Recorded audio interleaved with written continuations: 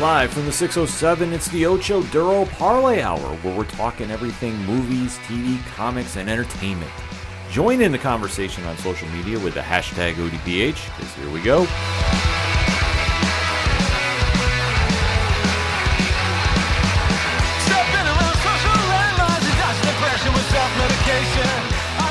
Welcome to an all-new edition of the ODPH podcast, better known as the Ocho Duro Parlay Hour. What's happening, everybody? Thank you for joining us. My name is Ken M.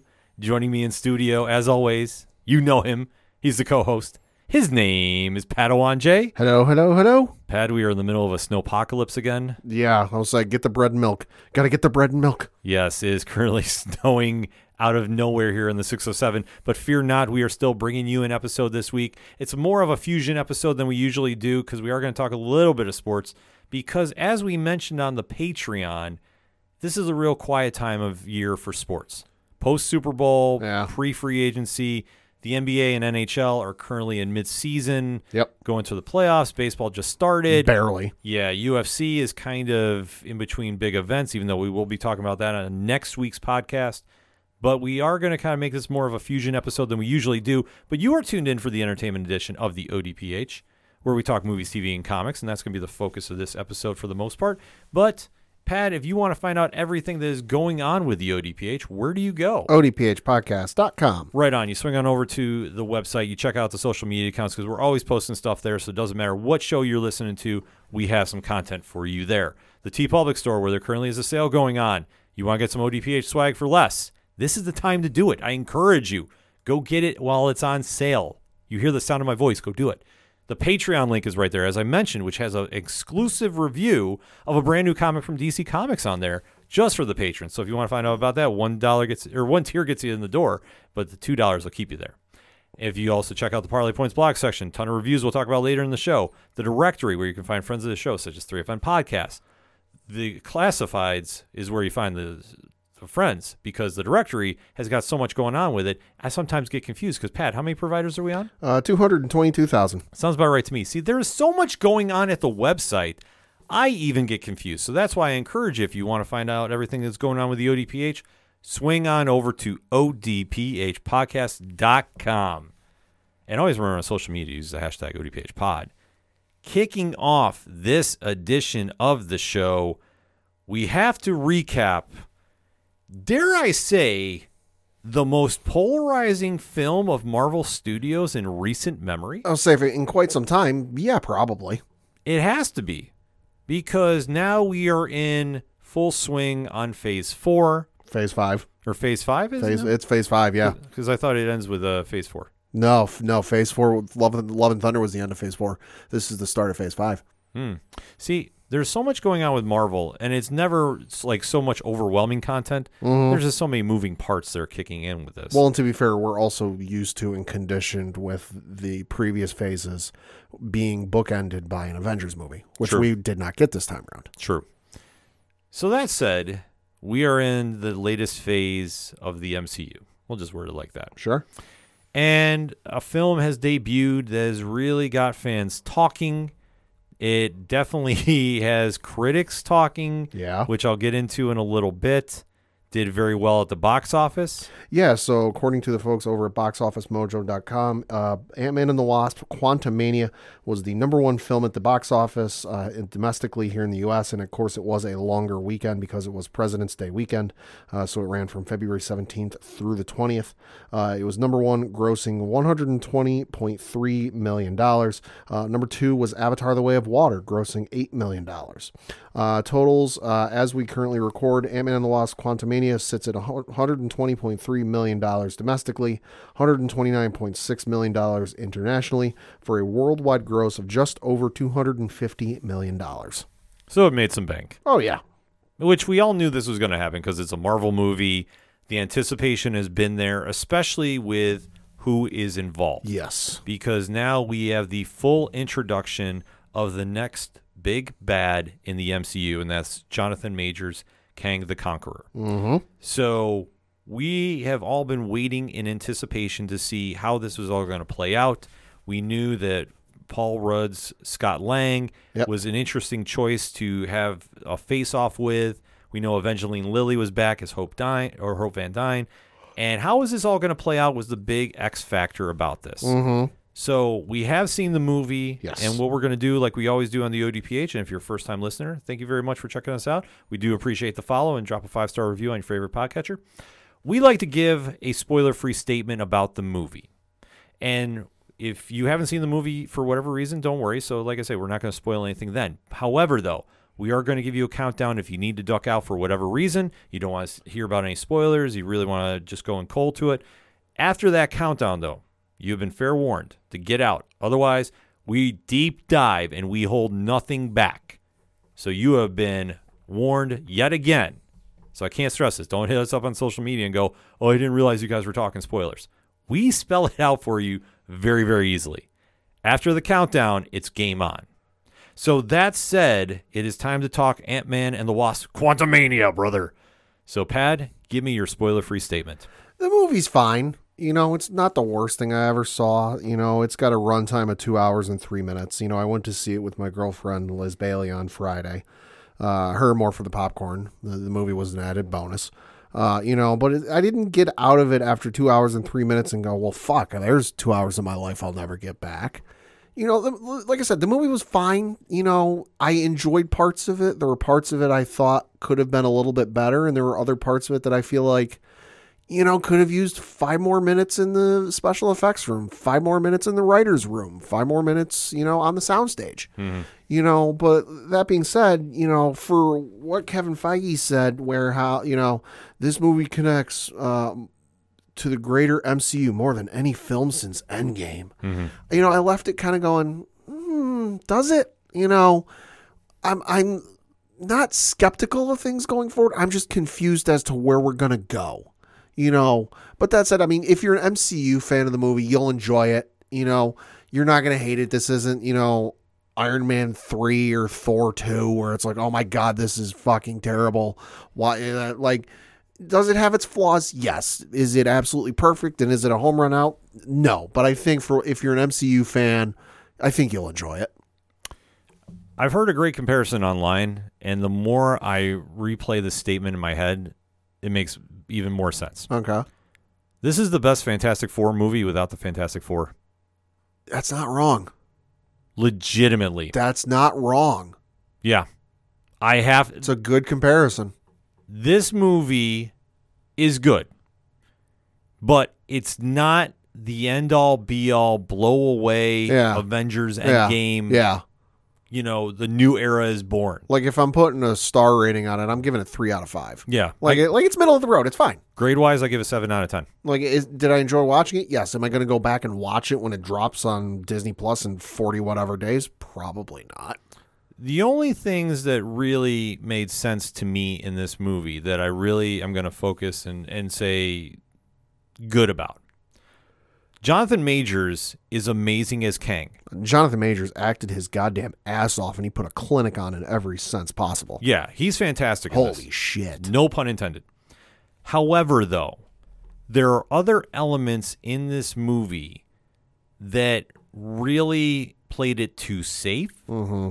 And really took away from truly establishing Kang as a threat. And I did not like that. Right. I did not like certain other actors on this that their characters really held things back. Sure. But it is still a good movie. And I want to stress this. As much as I might sound very negative about it, it's good, but it's not great. Right. I didn't walk out of this like I saw Morbius, and I didn't walk out of this like I saw Eternals. Yeah. But I'm not saying that this is also Cap Winter Soldier level for me. Sure. This is a good in the middle. Yeah, it's fine. But for what we got, I thought we could have gone better. But it was still enjoyable. So that being said, I know I'm going to go into spoiler talk, so let's go into it. In 3, 2, 1. Pad, let's talk about it. For being Kang in the traditional sense of Kang, or as traditional as you can get with this character, introduction of Kang, one of the things I've always said is, when you're doing these cinematic universe movies where they're all interconnected and one thing leads to the next, and you got one big bad leads to the next big bad, you always have to step the game up, and you always have to up the ante and make the next villain as bad, if not worse, in whatever way possible than the previous villain. You had Thanos, who was wanting to wipe out half of all life in the universe. Kang, from what we could tell going into this movie, wanted to screw with the timelines, which would affect a lot more than half of the universe. That'd affect everybody. So I went into this thinking, all right, so they're going to introduce Kang as we know him, or are going to know him, and we're kind of set up what he's about and do this and do that, and really show that, like, especially to me, who I'm not the most familiar with Kang, but really show me how big a threat this guy is. I'll be honest, I feel like he got punked out in this movie. I fully agree. Because he's the big bad. He's the guy who's, destroyed Avengers in multiple timelines, and then he's killed this, and he even says at one point in the movie, "Oh, you're just so, I've killed so many over the years. It's hard to keep you straight anymore. Are you the one with the hammer?" But he's setting this up like he's killed Avengers. He's done this. He's done that. Throughout time. From then to now. And we get to the end, and it's like we have to beat it over the head that, like, hey, he's coming back. Is he coming back? He's not coming back. Is he? He's coming back, right? No, is he? Wait, what? Just like that whole sequence at the end with Scott monologuing that, like, you shouldn't get to the end of the movie with your big bad of the overall franchise going forward and have to, in a snarky, jokey way, beat it over the heads of people who might not be paying attention and go, hey, comic books, he's coming back. So I feel like he got punked out. There were other parts of this that I just laughed hysterically at, and not for good reasons, which we'll get to in a little bit. And the story was a little subpar. Even for an Ant-Man movie, like, am I going in expecting Citizen Kane and this and that? Like, no. No, of course not. No, but like I was expecting something a little different from what we're used to, just because the first two movies were heist movies. And while this one was kind of a heist movie, it was a little bit of a different heist movie, and it just didn't hit the right beats for me. When giant ants are able to overtake one of the most legendary villains of all of Marvel Comics, there is a problem. Yeah. And I'm sorry.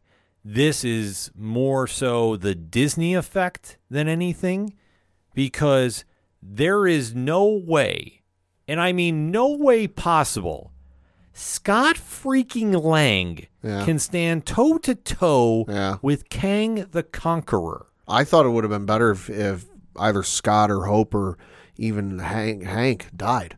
One of them had to. Well, because I legitimately thought during the final portion of this final third of this movie, when the fighting was going on and Scott was getting his ass handed to him, I legitimately thought he was going to die. And I even said that to my girlfriend as we were driving home from the movie. I was like, I legitimately thought someone was going to die. Well, the problem that you have is you need to establish Kang on the same level as Thanos to the pop culture audience. Sure. And that's the biggest problem that you have here, because in the comics, he's somebody that comes back from the 31st century. Right. And he dabbles in time because he is smart enough to go, if I go back where the civilizations have not evolved enough to keep track of my intellect and my strategy skills, they're not going to be able to stop me. And he over-guesses everybody because he wants to think he's the smartest person in the room, but he never is. No. When you have to deal with a Reed Richards or a Charles Xavier to some degree, or the combined forces of the Avengers.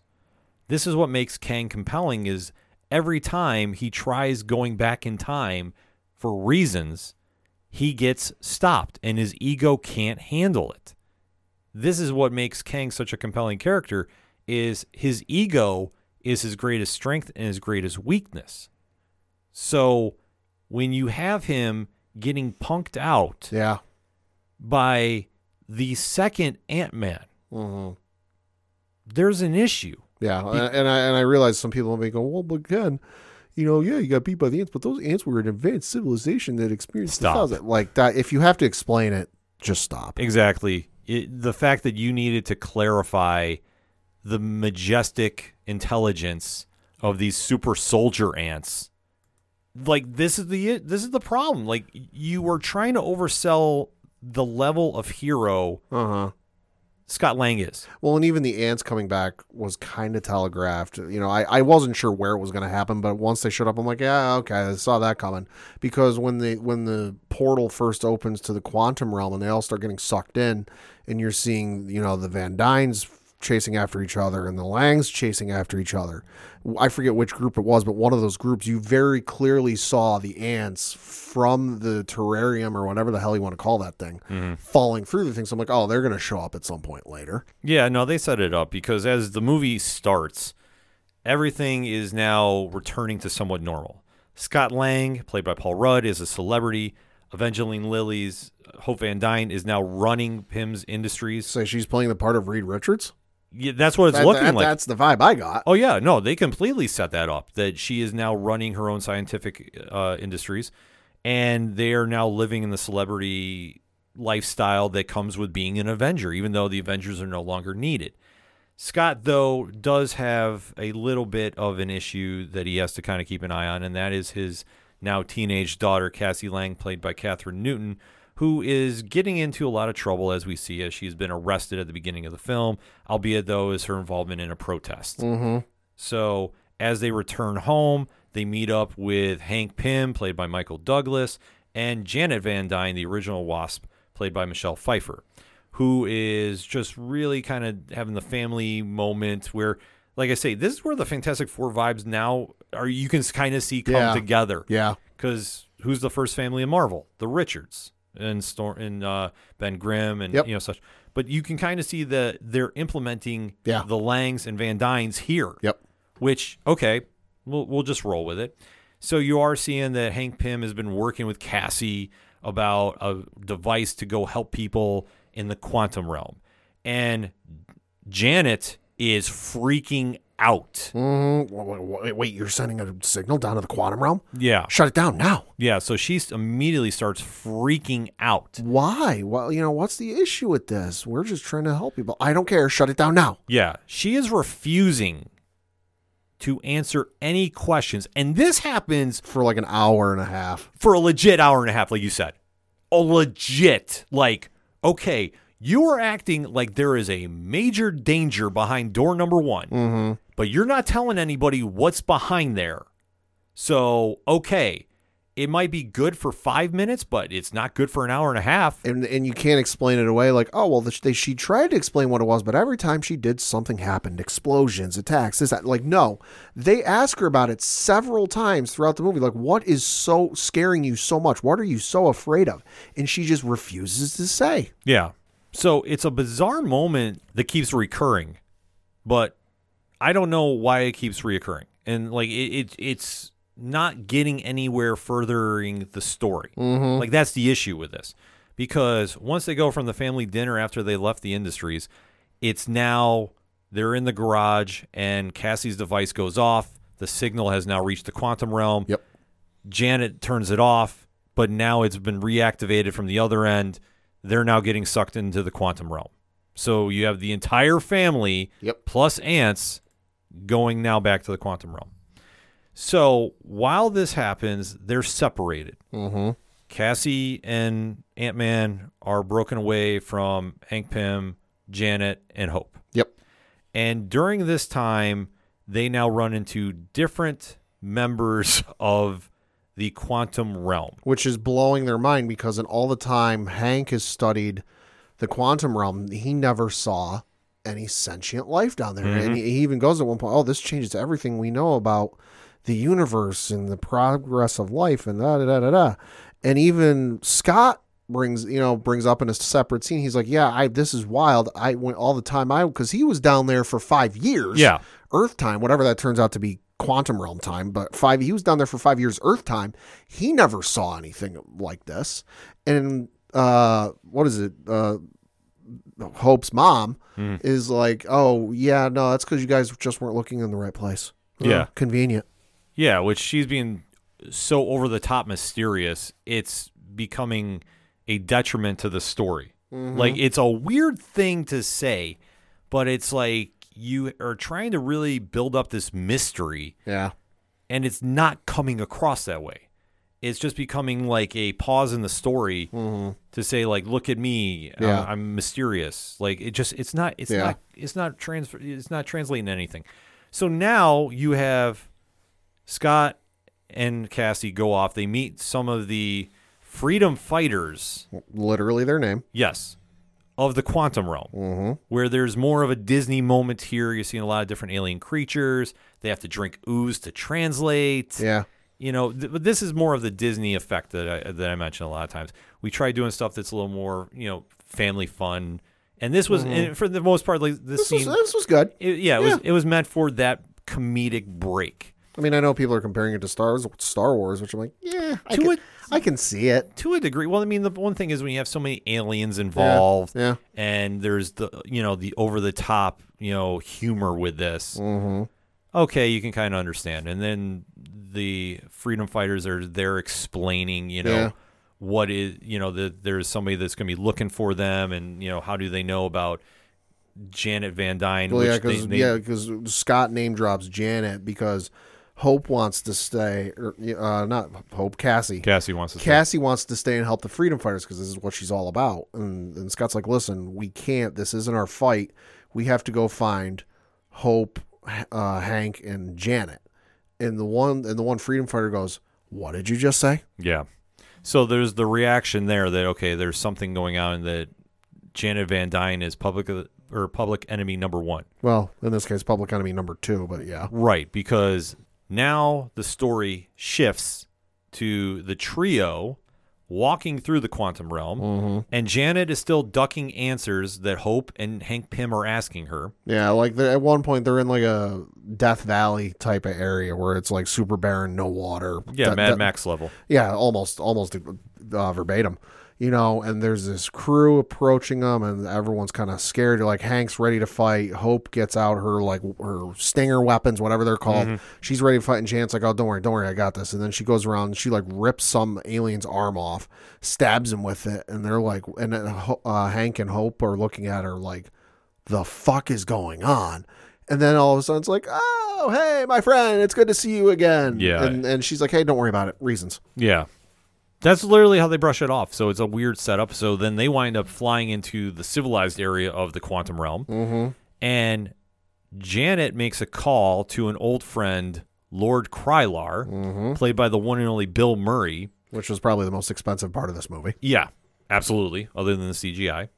And you see that he is now double-crossing them and trying to turn them over to a certain bad guy. Well, he tries soothsaying them and trying, snake tonguing them and being like, "Oh, hey, it's so good to see you.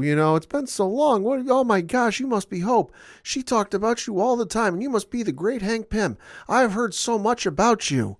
And then it gets brought up that there were relations had between Krylar and Janet. Yeah. And Hank goes, "What?" She goes, "Listen, I was down here for 30 years. I had needs." Yeah. So we're having, an episode of Jerry Springer play out on screen. Yeah. It was a weird, awkward timing moment. I understand it. And when they said, she's like, "Oh, I had 30 years, I had needs." I'm like, okay, fine, whatever. But like, kids movie here. Yeah. And then Hank goes, "Oh, don't worry, I did it." I'm like, do we really need this? Is this necessary to the plot? Why are we doing this? No, it was very confusing about this, but they wanted to really try establishing how the friendship was there and how the double cross is supposed to be that more impactful. Albeit, though, the trio does wind up stealing his ship and flying away.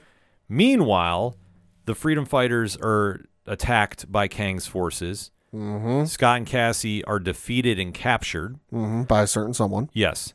And we finally get the reveal of Jonathan Majors Kang as he is now interrogating them about the whereabouts of Janet Van Dyne. Well, we're also forgetting to mention who captured them and who was introduced, because he was name dropped, and unless you knew what the words or the first letter of each word spelled out to be, you didn't know who it was until they showed up and we got to meet MODOK. Yeah, I tried forgetting that because they really dropped the ball with MODOK. I didn't have an issue with the suit. The suit was fine. Suit was fine. They took the mask off, then yikes. Yes, because then you had Corey Stahl reprising his role as Darren Cross, and he is now MODOK in the 616. Like I said, didn't have an issue with the suit. The suit looked awesome. For a modern interpretation, on-screen interpretation of the suit was badass. Yeah. took the mask off, holy fuck, like that was one of the scenes or one of the sequences or multiple sequences, I guess, because he's in the movie for a good portion of time. Could have used some extra time in the VFX. Yep. I fully agree. Because we went to see it at separate showings, so I can't speak for your showing, but I know for my showing, he showed up and it was the modulated voice and the this and that, and then he took the mask off, and while myself I was like, oh wow, like in a slight bit of shock that it's him, the rest of my theater was laughing. And it wasn't a good laugh. It was, oh my God, this looks terrible. Yeah, it was kind of whispered amongst the hushed tones of the crew we went, because I went to the 3FN squad and Johnny Moose. And we were all kind of like, what is this? Like, really? Yeah. Like, it was kind of like that moment. Yeah. But they really tried establishing that, yes, MODOK wound up capturing them and bringing them in. Like I said, I thought they just completely dropped the ball here. Agreed 100%. So, like, I even forgot that he's the one who brought him in, because he winds up coming in and he's now Kang's lackey. Yep. And we do get the backstory a bit, though, about Kang and Janet Van Dyne. Mm-hmm.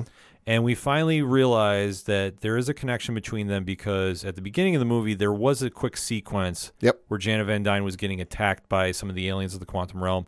And it turned out that Kang was helping her, and they did form a friendship until... Well, yeah, because his ship crash landed in the quantum realm. Mm-hmm. He told her that he was a scientist who was exploring things and got sucked into the quantum realm and needed help escaping because whatever, I forget what it was called, but the device that powered his ship was broken. Yeah, the power core. The power core was broken, and he needed her help to fix it. And so they then spent the next however many years of her 30-year sentence, I guess you could say, in the quantum realm working on fixing the power core. Yeah.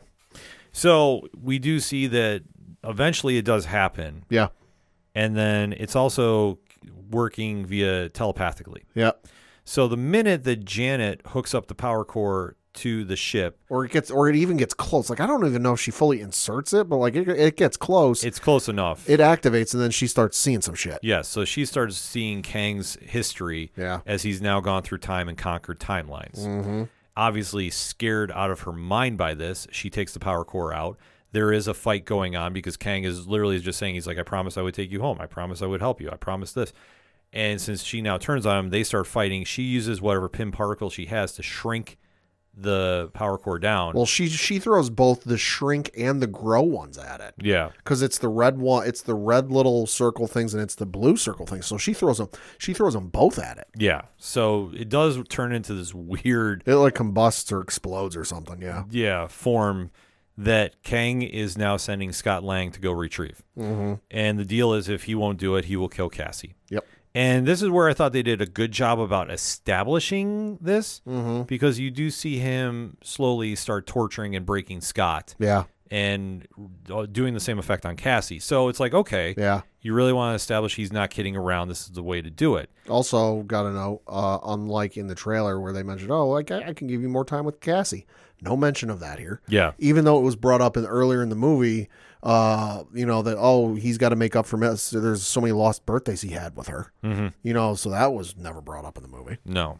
So then he is now taken to the spot of the core and is shrunk down microscopically to go try stealing it back. Mm-hmm.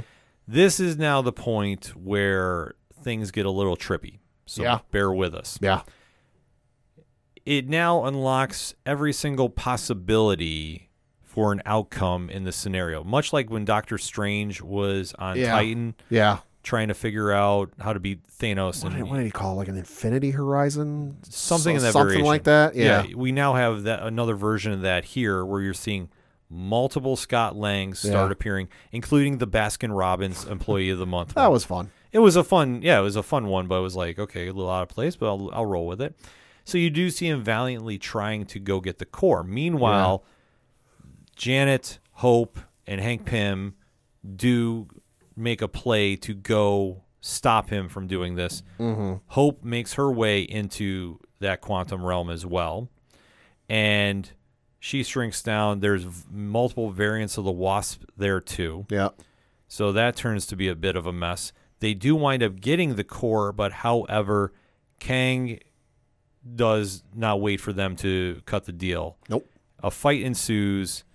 The ship is destroyed. Hank is on it because he's been having a face-off with MODOK. Yeah. And he's presumed dead, you think, at this point. You would think. You think. Janet's been captured, and everybody else is pretty much left for dead. Cassie is still at the base there, so she hasn't left. So while this is going on, you see that Scott and Hope are trying to make one last play to go. Mm-hmm. Hank now emerges Yeah. with his super soldier ants. Mm-hmm. Really thought this was forced. Yeah. Really, really thought Well, this. and they even tried, inserting the plot point of like, there had been little hints throughout the movie that he knew something was up, but like I didn't remember that. No. Maybe if I go and watch the movie a second time, I'll pick up on it. But totally missed that through the first time. Like I feel like it would have worked better if he would have said something, or at least made an indication that he's picking up some weird signals or something like that. But like I missed out on it if it was there. No, it was just kind of a weird thing. So as they're now trying to make their play into the Chronolopolis, which is Kang's home base here, as it appears to be. Even though they never mention it. They never mention it, but I'm just going to roll with it like that because it's this really futuristic city in the middle of the quantum realm that is completely ran by Kang's forces. He's now sitting there basking in his win and is almost to the point like he's, throwing it right in Janet's face. Right, because he's all but ready to leave the quantum realm. He's just got to put some final tune-ups on the power core and get him ready to go. Yeah. While this is going on, Cassie finds a way to escape, and she winds up connecting with the freedom fighters, like Gentora, excuse me. And she winds up now sending a signal to the rest of the quantum realm. Yeah, she ends up usurping because Kang goes to give like the motivational speech to his forces, like we're gonna rise up, we're gonna take over the world, we're gonna take over the timelines. Like he's mid monologue, and she goes, "Hey, you might think it's over, it's not." No. So Cassie winds up giving this Independence Day-esque speech to motivate everybody in the quantum realm to fight one last time. So not only do you have the army of super ants coming with Scott and Hope, even though they do take a while to get there, you do see that the rallying cry has now happened. Yep. And you see the inhabitants of the quantum realm are now fighting back for the first time. This was a cool sequence. I will say this, for action-wise, it did what it needed to do. Yeah. But albeit, though, when Hank Pym comes rolling in with his super ants, that was a little much. Yeah. Did not really care for it. Did not get down with it. Yeah, like they showed up on screen. I'm like, oh, there they are. Like it was no surprise and no shock, at least to me, that they showed up because I'd seen them fall away earlier in the movie. I'm like, and then, like I said, I knew at some point they were going to show up. It was just a question of when. Yeah. So Kang, at this point, sees that his forces are losing and decides to take matters into his own hands. He starts going down there and obliterating everybody with laser beams. It's like Sauron in the beginning of Lord of the Rings. Yeah, which was like, okay, you're establishing him as the big bad threat. Yeah. He's now doing this. People are throwing themselves at him, trying to kill him, and he's just like flicking them away like fleas. Yeah. So this works perfectly. Meanwhile, they go back to the subplot with Cassie and MODOK.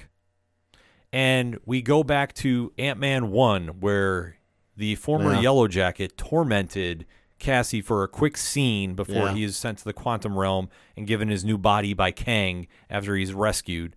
So all of this time that he's had this pent-up hatred for Cassie, she somehow now sways him to be an Avenger. And stop being a dick. Yeah.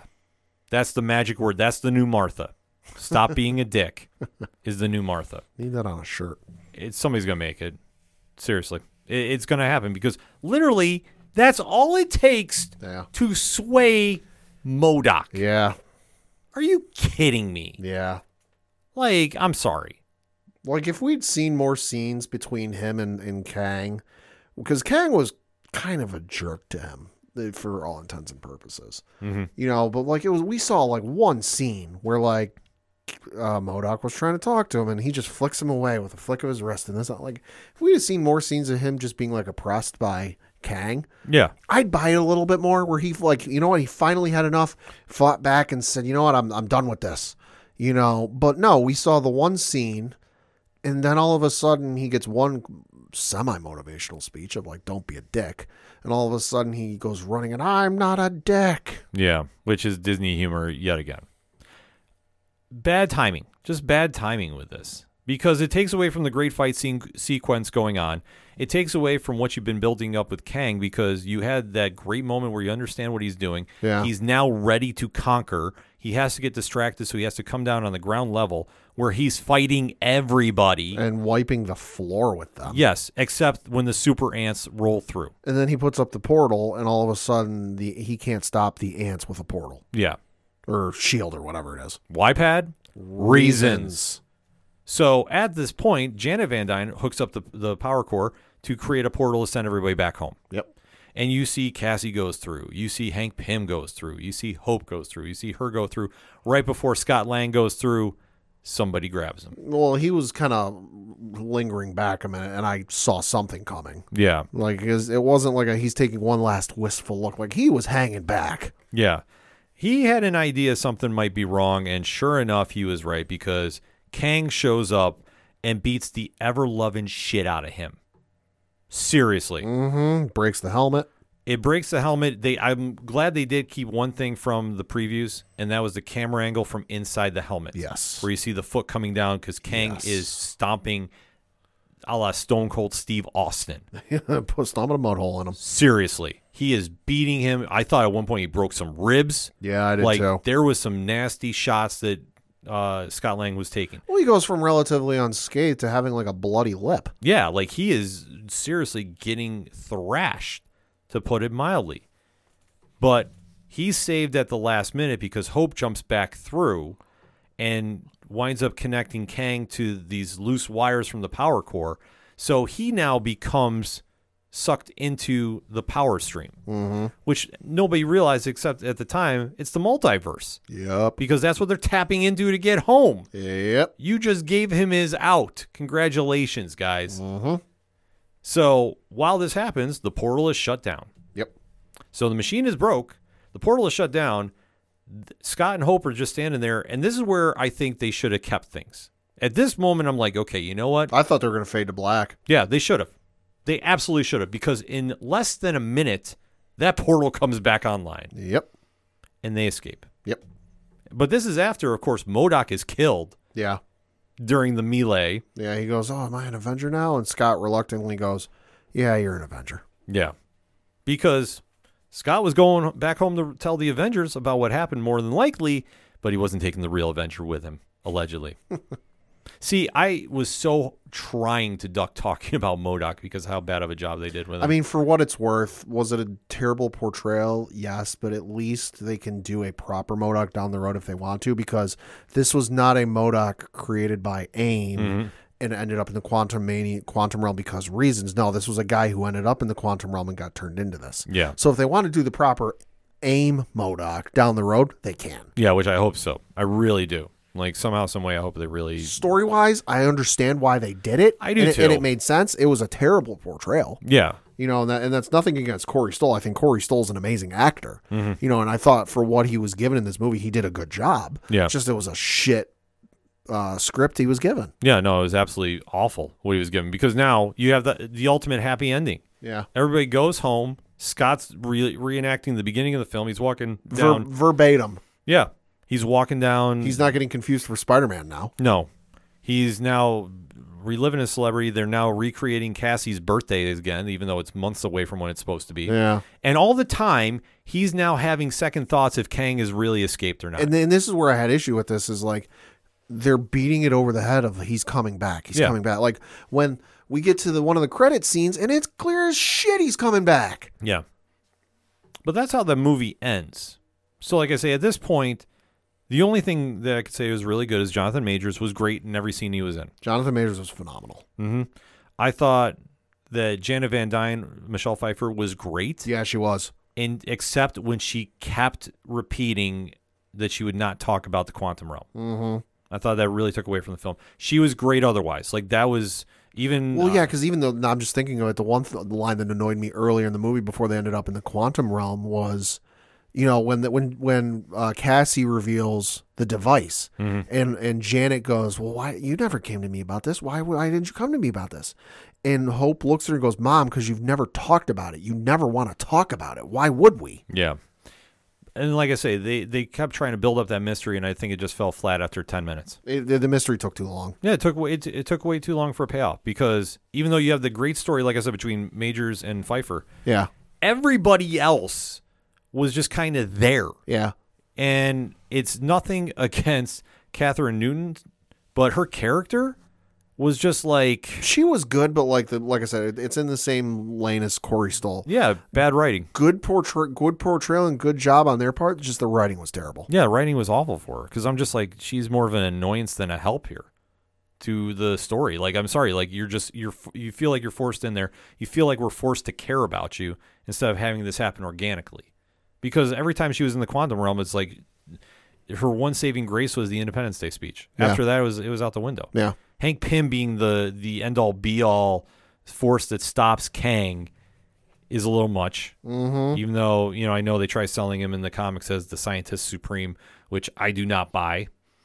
I think that they tried over extenuating his circumstances to like the point that he can hang with the elite of the elite. Right. And I'm sorry, there's no way that the common thief, Scott Lang, can hang with the master strategist known as Kang. I'm sorry, like you can't.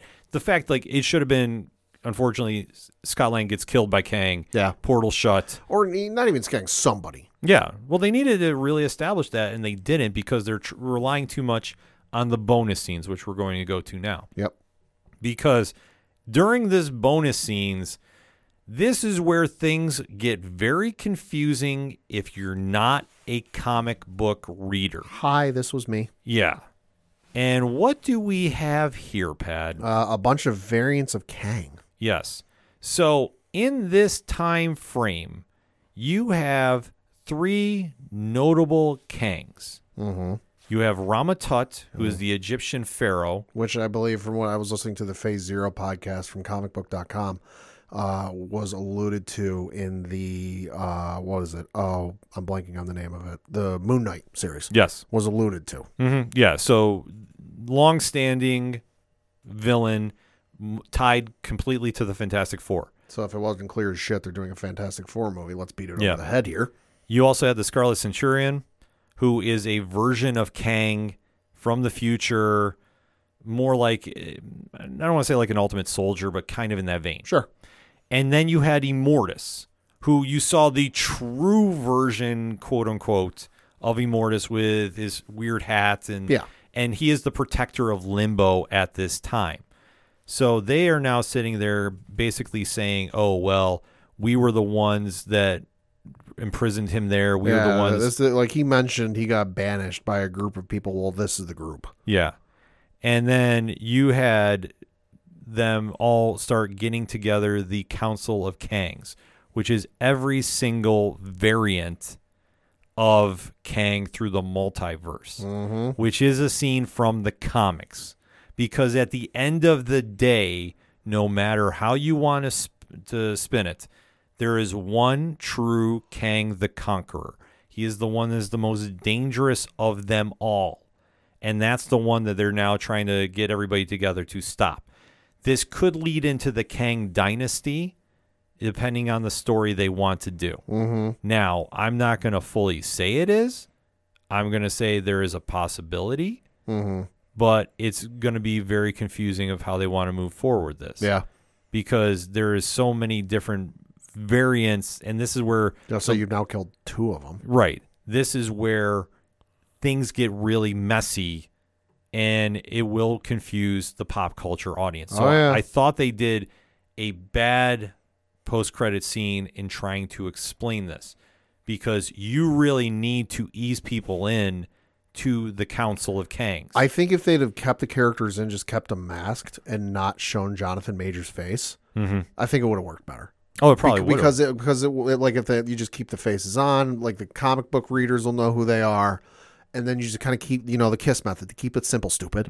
Where they got masks on, you can't tell who they are, but like the comic readers will go, "Oh, those are variants of Kang," and they bring up, we're really upset about, the 616 universe, interest in the multiverse, and it's going to ruin our plans, and we got to get people together. We got to figure out what we're going to do about this, and cut. Yeah.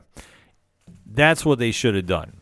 But because that's almost like the end of Avengers 1, where Thanos shows up, or Thanos is getting talked to, and it's like, it's kind of like, oh shit, like, all right, that's what's coming. Yeah. Because they really need to explain Kang more than they did. Like, they gave enough in the movie that you knew who he was. Yeah, yeah. And I think they did a really good job about it. I just think they did a bad job about trying to portray him as the big bad when he gets punked out by Ant-Man. And he's been punked out twice in a calendar year. Yeah. So this is where the problem has. Because he got punked out by Loki, and now Scott Lang. Yeah, and the problem has always been he gets taken out by lesser characters. Well, Loki is a more higher up on the power level. Oh, sure. So that I understand, but the Ant-Man issue is one that's going to come back to haunt a little bit. Sure. Because like I say, you have so many different elements going on with now the Kang Council coming in, and they're all going to attack Kang Prime, as he's referred to in the comics. Right. This is going to get weird the next time we see him. Right. Now, they did have a great bonus scene after, which was the precursor for Loki season 2, where you did see that Loki and Mobius from the TVA went back in time, and they're now in the early 1920s. It's like a vaudeville stage show type of thing. And they're now keeping an eye on Victor Timely, who is a variant of Kang. Right, and Loki's freaking the fuck out because he's on stage, and he goes, oh, that's the guy, that's his face. So that's how it wraps up. But like I say, if you're a comic reader, you got this and you understood this very well. But this is where the problem now becomes for Marvel, in my opinion. You're now bigger than the comic audience. You're now pop culture. Being bigger than the comic audience means you need to take more time to explain this. Because it's not something easy to just go, oh, I got it. You had multiple variants. Yeah. Each with an equal story of their own. Yep. It does tie into the Fantastic Four, but are you going to try introducing the Fantastic Four in the MCU with this? It's tough. Like, I could see them, honestly, and granted, I have not heard anything about the script. I wouldn't doubt that first Fantastic Four movie is against Ramatut. Could be. I think that would make a lot more sense at this stage, because now we don't know when we're going to see Kang next, other than Loki. Well, I would say other than Loki, yeah. Right. But when are you going to try doing the Council of Kang and when he goes to fight everybody? Because you know that's going to happen. Yeah. That's the situation that you're going to have to try figuring out. And, I mean, I'm sure Feige, listen, we've trusted everything he's done so far. I know he has a plan in place. It just depends on how much it's going to connect. That's the big issue, because the only thing we know coming up the rest of the year, Guardians of the Galaxy 3, not involved with Kang. The Marvels, arguably, might not be, but arguably. We do know Loki. Yeah, Loki is going to be the next time we see him, but it's Victor Timely. Right. It's another variant. Right. So how are you going to bring this back? Right. So in theory, we might not see the Council of Kangs till next year. Well, until 2025 at least, because that's when you have Avengers, the Kang Dynasty. Right. But that's a weird end scene to leave hanging for 2 years. Like, you understand what I'm saying with that, Pat? Oh, yeah. That's the problem I think they have now. And they're going to need to figure it out, because you have this council, and I mean, it's the worst versions of Kang all trying to, take each other out. Sure. And they need to work together. Sure. And obviously they have some technology. I know I was reading online too. The people were speculating it was Dr. Doom's, because they've tried now connecting Doom to Kang, which I'm sorry, I don't buy it. It's going to be, we all know that Kang is Nathan Richards, a descendant in the family of Reed Richards. So how this all shapes up is anybody's guess, and it's all speculation. Just the only thing we know is, for introducing Kang, they did a good job. Yeah. But it could have been better. Oh, absolutely. That I think that for anybody that was doubting the future of the MCU and saying, well, maybe it's too much oversaturation, anything like that, no. But what I think they need to do, They're just too much on the plate right now. there's just way too much on the plate that they need to just cut up and break into portions. Well, and that's why I think it's smart that they announced within the last week or so that you're not going to see as many TV shows this coming year. So I think there's really only the two confirmed for this year, with one being Loki, and I forget what the other one is. Secret Invasion. Secret Invasion. So those are going to be the only two Marvel television shows you see on Disney Plus this year, which I think will help. It's because when you don't have 9 films and 14 TV shows to plan in a calendar year, it helps streamline things a little bit better. Yeah, and I think they're going to need to do this because to tell the Kang story right, you really have to make sure you have all your I's dotted and T's crossed. It can get messy because now you're dabbling in time travel. And this is one thing that we always complain about with The Flash. Yeah. That anytime you mess with time travel on a routine basis, and that's what they do with Kang, that's all he does. Right. It gets messy. You really need to make sure that you fine-tune it. Right. This was a solid introduction into it, but with those post-credit scenes, one looked better than the other. Yes. And the one is more noteworthy from the comics. So if that's the story we're going to go with, man, I'm just hoping, maybe slow down a little bit, or maybe make sure that we're fine-tuned heading into it, because otherwise, you're seriously going to lose the pop culture audience. And that, I'm not saying is the end of Marvel Studios. Right. And I think they finally have realized things. There was a little, even I'll admit, while I enjoyed all of the shows, varying degrees for some of them, it was honestly a little too much. Yeah. I'm between Hawkeye and Falcon Winter Soldier and Loki and WandaVision, and it just so much so quickly on top of everything else coming out. That, okay, we're only going to keep it to the 2. We're only going to keep it to the 3 movies or whatever's coming out here. That's fine. Keep it streamlined. And I think with the kind of reception they've had from the fans with just kind of like maybe it's a vocal minority. I don't know what the percentage breaks out to. But the folks saying, hadn't been as good as since Endgame and since the build up to Endgame and this and that. And it has felt like that, but that's because we don't know where we're going. Right. I think they might realize, okay, we're kind of losing some folks. We need to take a step back, recollect ourselves, and get this shit together. Well, the big problem that you have after Endgame, to some, is you're now getting introduced to a wider and broader Marvel Cinematic Universe. Mm-hmm. There is multiple areas, and we have only begun to scratch the surface of characters in this MCU. Right. So you're not going to see Captain America.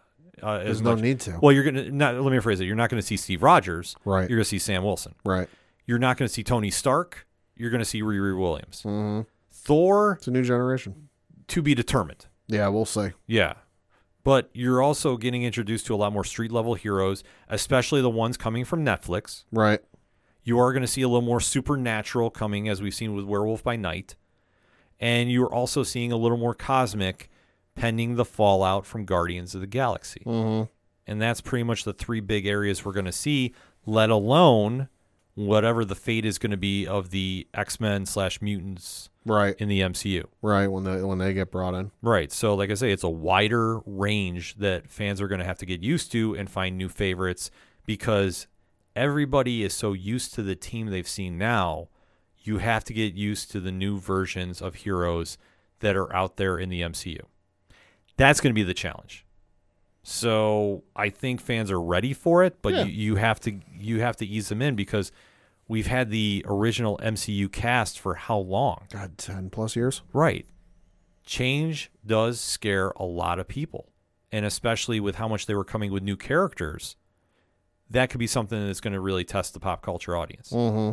It's not, insurmountable odds. No, God, no. But like I say, when you deal with a wider and broader MCU, you're going to have a lot of faces that you are going to have to connect with fandom. You just got to tell great stories and go back to that formula you've always done. Mm-hmm. Focus on the stories, focus on the characters, and really sell it to the pop culture audience. You can definitely do it. So that said, Pat, final thoughts on this movie. Like I said, movie was all right. It wasn't anything like home run, smash hit, greatest movie of all time, but it was fun. It had its moments, and there were certainly some moments that could have been better. You know, that being said, I don't know if I'll watch it again anytime soon. Probably some point down the road, you know, if I'm doing a rewatch of the stuff after Endgame. You know, but do I see myself jumping day one when this movie comes out on Disney Plus in like a couple months? Probably not. Yeah, I'm with you. This movie, like I said, 7 out of 10. And it's better than average, but it's not great. There are quite noticeable flaws through this. Quite big noticeable flaws, I should say. You do have a lot of characters in this that didn't need to be in this. And you also had a David versus Goliath that wasn't needed. No. Especially not when this is Goliath's first appearance, that you really need to establish how much of a true threat that person is. Granted, Jonathan Majors did a phenomenal job with the material he had, and Michelle Pfeiffer too. Everybody else just kind of found their way in this movie, but it kind of felt like more like the Disney happy ending formula that we've seen time in and time out. It's only going to work for so much, but long term, this movie is just going to be a blip on the radar, in my opinion. It's still a fun one. It's still worth watching, but I agree with you. I'm not going to exactly be camped out in front of my TV on, Disney Plus Day when this drops. Like, will I watch it again? Yeah, if it's on, sure. But I'm not actively seeking it out unless I really want to rewatch Jonathan Majors' performance as Kang, because that's the takeaway I have from this. Everything else was a nice story and fit into the Disney/Marvel mold, but there are certain cracks in it that I just could not look past, and I can't really co-sign in saying this was a phenomenal movie. But if this is your movie and you're super excited about it, by all means, be excited about it. Don't let us kind of sway your opinion about this. We just gave you our thoughts about this, but now we want to hear yours, ODPH Society. Hit us up on that hashtag ODPHpod. Ant-Man and the Wasp, Quantumania, brother. Give us your thoughts. We're going to take a quick break. We'll be right back. Hi everybody, this is Anthony from They Called Us a Movie, inviting you to join us on a journey through the B-movies, bargain bins, and box office disasters of movie history. Each week, we put a movie under the microscope to try to figure out what went wrong, what went right, and what went somewhere in between. Check us out wherever you get your podcast by searching They Called Us a Movie, and find us on Twitter and Instagram at TicTamPod. That's TCTAM Pod. They Called Us a Movie, testing the strength of friendships, one terrible movie at a time. Coming back for another segment on this edition of the ODPH podcast, and it's time to talk television's biggest show. By far and away, each and every week, we are blown away by the performances of Pedro Pascal in the title role of Joel and Bella Ramsey in the title role of Ellie. And Pad, what show are we talking about? The Last of Us. Yes, it has been dominating ratings and viewers' minds each and every Sunday night, 9 p.m. Eastern Standard Time on HBO Max. And the video game adaptation has definitely got people talking. So that said, we are going to be talking about the latest episode 6, entitled Kin. So you know the deal by now. Spoiler-free statement, countdown, spoiler talk. So Pad, that said, spoiler-free statement on Kin. Thought it was a good episode, and holy fuck, that cliffhanger ending. Yeah. Goddamn. Yeah. They did a great job with the cliffhanger ending. They took some liberties from the video game, I hear. So interesting to see how this all plays out. But it didn't take anything away from it. I was trying to think if there was anything I really didn't like about this episode, but strong acting, strong writing yet again wins out, and it is a must-watch show nevertheless. So if you haven't checked it out, make sure you do. That said, in 3, 2, 1, let's talk. I thought they did a great job with their story, and I know they varied from the video game a little bit. Sure. Because as we get into the ending, it is different. But the one thing that I've heard that is different from the video game is Jackson, Wyoming, where Tommy is now already established. That was in game 2 from what I've heard. Okay. So if that is true, I think that's very interesting. I'm not saying to speculate about anything with this series other than that. Sure. But I think they're being smart about it by mixing it up just a little bit. Keeps the video game players on their toes. Right. So that would be the only thing that I think would be slightly interesting with that. Because like we said, I have not played enough of the game to say I'm an aficionado by any No. stretch of the imagination. But I want to say if they are speeding things up a little bit and certain characters they are introducing, it does make sense. But we do know that there's only 2 video games of this. And we have heard talk that there are some rumblings about a third one now coming. They said if they want to, they might. Then nothing's confirmed. Right. But obviously if they're mentioning it out loud, you know something's up with it. Yeah. So this episode, though, kicks off with a few months after we saw the tragic deaths of Henry and Sam in Kansas City. Which, thanks for the knife twist again, reminding us of that. Yeah, but it's something the show does and does very well. Like, they don't let you forget a lot about the previous episodes. They want to keep everything still very fresh. Yep. And it does make a lot of sense as they move forward with it. So I don't mind that as much. Like I say, I think they do a very, very solid job with that. Yeah. And they definitely keep things moving at a brisk pace. So like I say, if they are doing a little bit of time jump, so to speak, as they are, it's fine with me. Like I say, I have no real problem with it. So now the pair has made their way to Jackson, Wyoming. Why is this important, Pad? This is where Joel has been told his brother Tommy is currently living. Right. So this is a very big deal that after all this time of being separated from his brother, when we haven't seen him since the first episode. Yeah. If memory serves No, me. you're right. We haven't seen him since episode 1. Yeah, which is wild to think about, but yet it still plays into that. And that's Gabriel Luna, who is returning as Tommy, Joel's younger brother, Yep. is now flourishing in a community that it seems untouched by the fungus virus that is going around. I will say kudos to these people who built this community, because you could teach The Walking Dead a few things. Yes. Because holy fuck. No, like this place has got massive walls that are real thick, hard to get through. You know, they've got electricity, and they've got power. They've got like a movie theater, you know, with an old school film movie projector. You know, they got it all going on. Yeah. No, they definitely have a lot happening here, which is a bit of a surprise. So now it seems like the utopia is here. Okay, well, how do we do this? Yeah. You know, how do we find our way here? And you are seeing that there is a lot of question marks about what Joel and Ellie are up to. Right. Because they come into town. Tommy is now going to be a father because his wife Maria is now pregnant. So he is very reluctant to Do anything outside of the community because obviously he's got priorities at home. And Joel is sitting there trying to convince him to take Ellie to where she needs to go. Yep.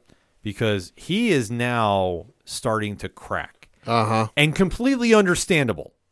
If you've been seeing the amount of stuff that he has gone through, He's been through some shit. yeah, this is kind of one of the more interesting phases that we've seen. So I completely understand that if he's like, listen, I can't do this, and you're breaking, Yeah. you know, from this happening, yeah, it makes perfect sense. Yeah. So like I said, I had no real issue with this. Is just kind of going, okay, well, what do we do from here if you can't go? Because if you can't go, this isn't going to play. Because the only time that we've had anybody really kind of give them like a sense of normalcy talk is the couple that they ran into on the way in the beginning, which I say we didn't really want to spend a lot of time talking about. Yeah. Because there really wasn't too much other than they were just advised, don't go west, Yeah. go east. There was like a river or a creek or something. They're like, don't cross this point. Oh, where should we go? Back east. Yeah. So they do wind up going, obviously, to Wyoming. And that's, like I said, this is where Joel is just drained. I mean, that's the easiest way to describe it. I mean, He's- they've gone from Boston to Wyoming in a very short span of time. So all this time, he's sitting there trying to get rid of Ellie. Ellie is sitting there, you know, like not willing to have Joel leave her. Because even though he's not saying anything in front of her about it, she's picking up on it. Yeah, and they do this great connection scene. Like I said, Bella Ramsey did this scene amazing, and you can see her saying like, "I don't want somebody else. I want you to protect me. Like you've done this. Cut the shit. Yeah, like we can do this." And Joel is just sitting there like he can't because he's worried that he can't protect her. And with all the stuff he's done, I mean, he's only human. Like he's He's only human Yeah. after all. Yeah. he's only doing what he can do, but it's just taking the time to break him. But Well, didn't he bring up at one point with Tommy about losing his sight or something like that? yeah, he said that something he's starting to deteriorate a little yeah, bit. he's not as sharp as he once was. Yeah, but you do see that he's still trying to push forward though, and Tommy is just sitting there just denying it from happening as well. So it is kind of an interesting scenario in that play. Mm-hmm. But you do see that they do wind up going forward, and you do see the emotional back and forth because, like I say, Joel is in there. He's just breaking down because obviously he lost his daughter in the beginning of the season. Well, yep. And now he's worried he can't keep this up because like every time that they've tried progressing forward, there's been something that's challenged Ellie. Mm-hmm. And if Ellie's the key to stopping this, she needs to be protected at all. And it's so much of an emotional toll. Like I say, I can't stress it enough about the acting on this. Phenomenal acting. Yeah, you just see, like I said, Bella Ramsey brought out something in Pedro Pascal on this, and like, you see him breaking, and it's just her acting that draws it out. I mean, Yeah. that's how you know you have something special with this show. So they do wind up going, though, after all, because in the morning, because they kind of sleep on the decision, but in the morning, like, Joel is kind of like, listen, whatever you want to decide, who goes with you, and Ellie throws her bag into his gut and says, like, we're going to Colorado. Yeah. So they wind up traveling to the University of Colorado from here. Mm-hmm. And they are given the open invite about coming back to Jackson when they're done. Yep. But they wind up going to the university because they're also trying to figure out what is going on there, if they can do something with the cure. Obviously, they get to the campus. It's completely a ghost town. Yeah. They wind up making their way into the laboratory. That's been trashed. Yep. They wind up taking a look on a map, and all signs now point to Utah. Mm-hmm. During their time in the university, they do see another group of thieves walking around. Well, and they also come upon a group of monkeys in said laboratory, which, looking back, might have tipped off the folks in the area that someone was there. Yeah. If you got a bunch of lab monkeys who normally don't say anything unless you approach them, all of a sudden start making loud noises and run outside, might be a good indicator someone's there. Yeah. So it is a very interesting point to bring up about those monkeys running around, because I was like, are they infected or what's going on there? My guess was just they were, unfortunately, lab experiments of some sort that just when shit hit the fan, they were left there. Yeah, that's what I was thinking too. Because to my knowledge, and at least the way they've shown it in the show, we don't know if anything happens to animals in this with this. It's Right. It's kind of like The Walking Dead. It's like not really ever explained. Yeah, like that's what I was fearing, that they were getting experimented on, which I was like, oh no, this is going to be bad. This is just a bad idea top to bottom. Right. So that said, Joel and Ellie try making the escape. They do run into one of the thieves. Yeah. Joel fends him off Yeah. and kills him, but during the time, he gets stabbed. With like a spike. Right. Which this is different from the video game from what I heard, because I believe he fell off a railing Oh, okay. and was impaled. Oh, okay. So he does bleed out here. So this is not anything super drastic from Right. the show. Right. Or the video game, rather. So they do wind up escaping on horseback, though, that's how they travel there. Yep. And while they're traveling, Joel collapses. Well, yeah, from the loss of blood. Yeah. So the final image of this episode is Joel dying in front of Ellie after they've basically reconnected and said, listen, I can't survive without you. Yeah. And Ellie is just standing over him, crying her eyes out. Yeah. I was watching this with my girlfriend Liz, and she's really gotten into the show, and she's like, no, it can't end there. No, it can't end there. And then the credits start rolling. Right. And she just goes, God damn it. Right. Which, I mean, this is a crazy thing to think about, but with the show being, I don't want to say it's on borrowed time, but let's face it, there's only 2 video games. They'll say there's only 2 video games, and they've already said season 2 is going to focus on the stuff from part 2. Right. Where do you go from here? Like, you know that certain characters on borrowed time. Like, I know one is on extremely borrowed time. Yeah, he is. So that said, you know, you have to think like, okay, how can we drag this out now for 3 more episodes in the season? Mm-hmm. And is it possible we speed things up? Because like I say, the thing about Jackson, I thought, if I read correctly, and if I'm wrong, obviously ODPH Pod, correct me, doesn't come into play until the season or There could be some stuff though, that because Neil Druckmann, who wrote and was involved with the development of the game. Could have some stuff that like was going to be used in the game but got cut for whatever reason, time, budget, because budget does factor into video games, or just lack of resources or whatever, that they could insert into this story for season 1, season 2. So that could play a part into it. It could be. I mean, it might have my signals crossed though, because there is the horse that's involved, and I guess the horse is not in till part 2 of Last of Us. So that's probably where I'm thinking of, because we did see the horse Shimmer. Right. Oh yeah. Was in that's from Video Game 2. Right. So like I said, that might be throwing me off of Jackson. Either way, we still had a great episode that did a lot to reconnect the pair and kind of give them a new purpose, but yet now you're seeing them trying to figure out what are you going to do without me, and now we have a real situation where things look bleak enough that somebody's not going to survive. I mean, Pat, final thoughts on the episode? Phenomenal episode. I'm excited to see where this goes, and it's one of the best shows I've ever seen, hands down. Yeah, this show is absolutely crushing it. Even if you're not into video games, you need to go check the show out. Yeah. The acting and writing has been superb thus far. Yeah, I'd say my girlfriend, who like her main foray with video games is like Pokemon, and that's kind of it, is loving this show. Yeah, there's no way you can't, because, like I say, Bella Ramsey is getting something out of Pedro Pascal and really drawing his emotions out with his acting. And like vice versa, because I mean, we've seen Pedro in a lot of things, in a lot of various different roles. I don't think, and I could be wrong about this, maybe it's just me, I'm seeing Bella really challenge him. And like they say, when you have a great pairing of actors, you see them bring out the best in each other. That's what we're seeing here. Yeah. And Bella's really getting something out of Pedro here that I haven't seen a lot of people do. And this is great. And this is why it's connecting so much, because you're seeing the challenge go on. You're seeing how they are really stuck with each other. And the fear of losing one of them is absolutely terrifying. And now it's right there in their face. Like, how do you plan for this? Crazy. It's absolutely crazy. But like we say, it's one of the best shows on TV for a reason. And this is deserving all the praise it's getting. 3 more episodes left. And I have no idea where we're going with this. If Joel even survives, I think it'd be wild that they killed him off in this season. Or does he make it to next season? Does he magically survive? Or what about Ellie? Does she make it to next season? Plot twist. Dun, dun, dun. But in the meantime, hit us up on that hashtag ODPHpod. What is your thoughts about The Last of Us Episode 6 entitled Kin? Hit us up. Let us know. We're going to take a quick break. We'll be right back. Do not adjust your dial.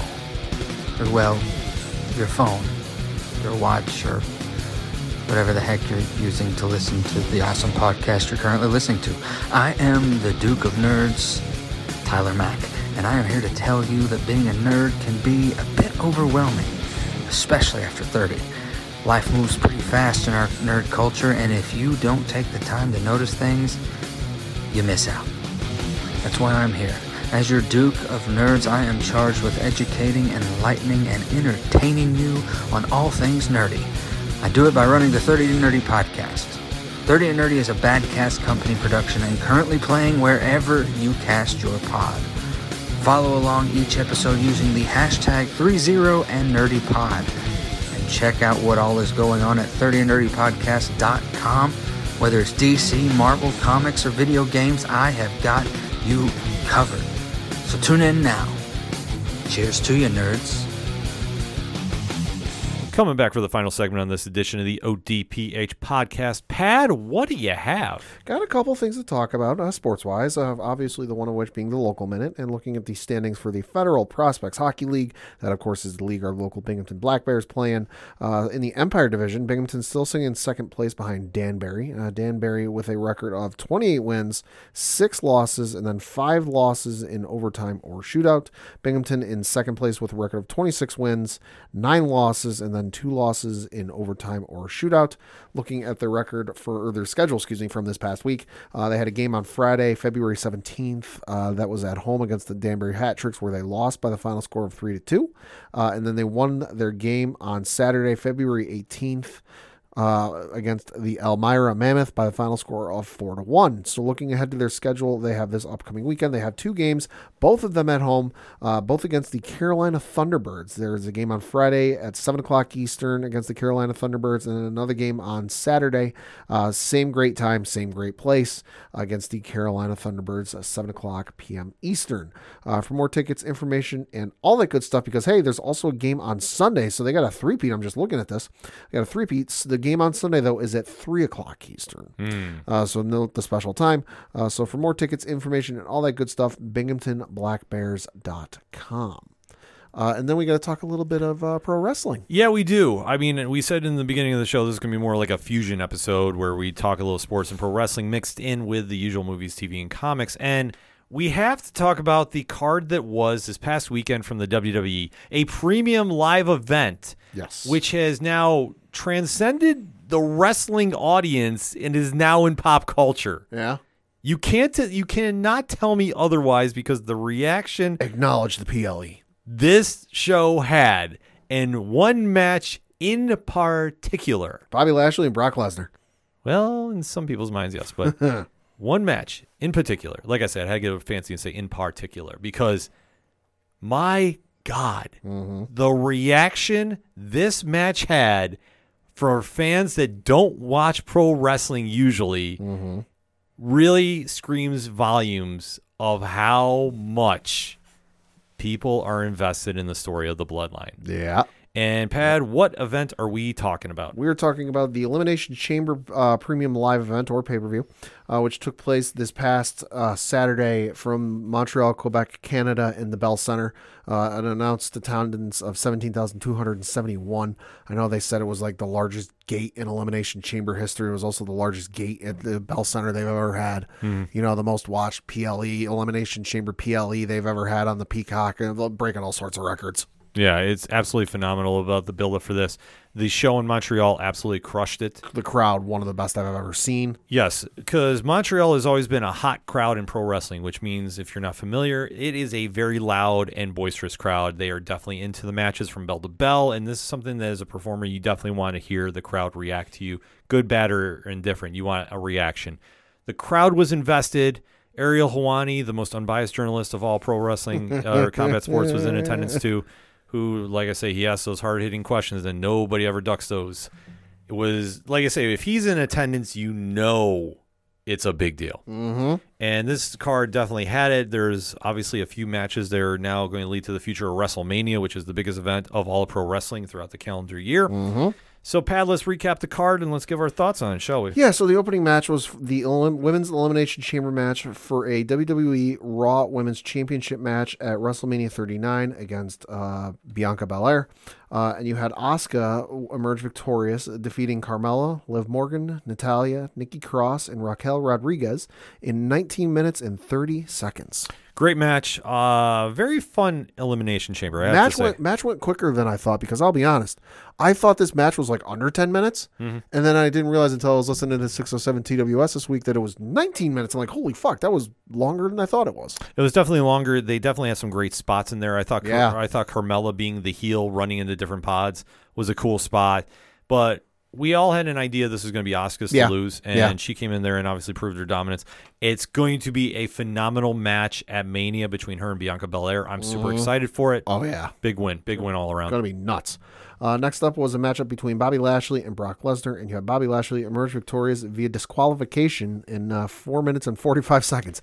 Yeah, this one went the way we thought. It definitely did. Brock Lesnar giving him a nut kick, though, did not fully expect. No. But it does appear that we are going to have 2 WrestleMania matches form out of this. We're going to get something. Well, on Monday Night Raw this past week, they did a challenge Almas versus Brock Lesnar. Yeah. And Bray Wyatt had previously called out the winner of this match to face him at Mania. Yep. So it does appear we're getting Bray Wyatt versus Bobby Lashley, which that's an interesting all right match. with. I'm completely all right with. I'm just very surprised. Hurt Business reunites to help Bobby Lashley with Uncle Howdy. You know what? If it leads to the Hurt Business coming back, which is Bobby Lashley's old faction, I am here for it. Yeah. I will definitely mark out for that match. I think it's going to be an interesting dynamic between those two, but I think they'll put on a hell of a match. Yeah. Lesnar almost like I said, I don't know what to think of that one. They've yet. been teasing the Hurt Business reuniting, especially with Bobby Lashley for so long. Like, pull the trigger, please. Yeah, make it happen. Next up was a mixed tag team match between Edge and Beth Phoenix. I refuse to call them by that name they've been given. The Grit Couple. The Hall of Famers. Going up against the Judgment Day in Finn Balor and Rhea Ripley with your favorite wrestler, Dominic Mysterio, at ringside. And you had the Hall of Famers in Edge and Beth Phoenix emerge victorious via pinfall in 13 minutes and 50 seconds.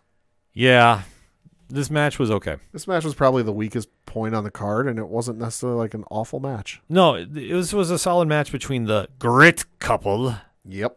and Finn and Rhea. Yeah. But why Dominic Mysterio was in this match for the amount of time that he was, Well, no, we know why. Reasons. yeah, I'm sorry. It's not working. He's getting negative heat from the crowd, which is not a good reaction. If you watch that match, you can definitely tell. They don't want to see him on there any which way, shape, or form. Neither do I. Neither do most wrestling fans I know. He's not ready for prime time. Easiest way to say it. And for all intents, you would think, oh, they're done with this matchup. They're done with this feud. Nope. Finn attacked Edge on Monday Night Raw. And there's some certain rumors floating around about Finn Balor and what might be coming back. I'll just leave that where it is. You can figure that out for yourself. I'd be okay with that. You know what I'm talking about. Mm-hmm. Certain demon. Might see Edge versus Finn Balor at WrestleMania, which I'm all right with that. I'm 1,000% all right with that. Yeah. Next up in the co-main event of the evening was the men's elimination chamber match for the WWE United States Championship. And you had Austin Theory defend his belt successfully against Bronson Reed, Damian Priest, Johnny Gargano, Montez Ford, and Seth freaking Rollins in 31 minutes and 30 seconds. Great match. Phenomenal match. Yeah. Montez Ford off the top of the pot, off the top of the cage. What the fuck? Yeah, he was doing a lot of crazy spots in this, and it got the crowd excited. The ending, though, very surprising because they had Montez Ford injured, quote unquote, Air quotes. The cage door swung open, and Logan Paul, yes, that Logan Paul jumped in the ring and attacked Seth Rollins, costing him the match. To which everyone going, why is Logan Paul here? Have you missed all of the shit talking Seth Rollins has been doing his way since Royal Rumble? Yeah, made perfect sense. It was clear as day. So that match we are going to see at WrestleMania. Yep, I'm all right with. Pro wrestling fans, get ready. It's going to be a great match. As long as Seth is wearing those Astro boots again. Oh, do you imagine the outfit he's going to come out with? It's going to be so good. And comic fans, if you have not seen, he has a promo out right now where he's doing the Joaquin Phoenix Joker, which is absolutely a crazy promo. Yeah, no, it's good. It's good. And then in the main event of the evening was Roman Reigns defending the undisputed WWE Universal Championship against the hometown hero, the hometown boy, looking for some hometown cooking, Sami Zayn, which I guess the hometown cooking might have been a little spoiled because Roman Reigns emerged victorious, defeating Sami Zayn via pinfall in 32 minutes and 20 seconds. So let's give this a little quick backstory. Because if you are not familiar with this, Roman Reigns has been champions for almost 3 years now. Over 900 days. Yes. So it is an astonishing feat in this day and age of pro wrestling to hold the belt that long. Especially in WWE history, the only person to have held the belt longer than him is Bruno Sammartino, who was like over 1,000 days or whatever the hell it is, but it was 6 years. Yes.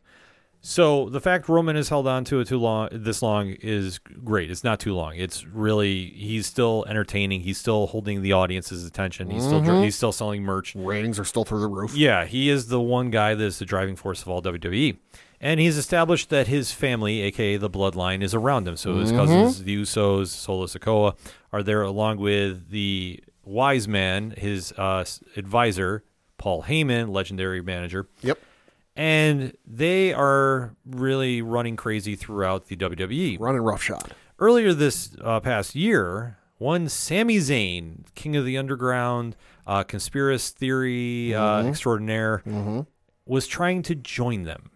And what needed some protection or something like that? Yeah, it was a kind of a throwaway story for him. Yeah. But he wound up winning over the crowd, winning over the writers, winning over everybody with his performance that he now became part of the show. I think the easiest comparison is the show Family Matters, and they say how Urkel was supposed to be a write-off character and now became the star of the show. Sure. It's kind of in a same setup like that you have a character that's only supposed to be part of the show for so long. Or Daryl in Walking Dead. Yep, another example of that. Sure. And they wind up becoming the star. Yeah.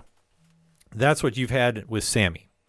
Sammy has been absolute must-watch when he's with the Bloodline because he does something that gets the crowd to go crazy. Yeah, he gets everybody to break. He makes everybody break their character. Yeah. And it's becoming now he is won over the pop culture audience along with the wrestling audience. So a lot of eyes were on this because at the Royal Rumble, Sammy turned on the Bloodline. And after a couple weeks of abuse from Roman, he finally stood up and hit him with a steel chair. Roman retaliated, and when Sammy jumped him from behind, he said, you know what, I never wanted this, but now I want your title. And Roman said, I'm going to give you that shot because I'm going to embarrass you. I'm going to break your family like you did mine, because I'm going to do it in front of your hometown in Montreal. So the WWE has been doing this phenomenal job this entire past week, building this up. Like I said, Ariel Helwani, the most respected journalist in all of combat sports, is in attendance in his hometown, too, of Montreal. With the hometown hero, GSP. Yes. They made this into an event. And on social media Saturday night, everybody was talking about this. This match went on. Roman won by nefarious means. Of course. But it still kept the storyline going.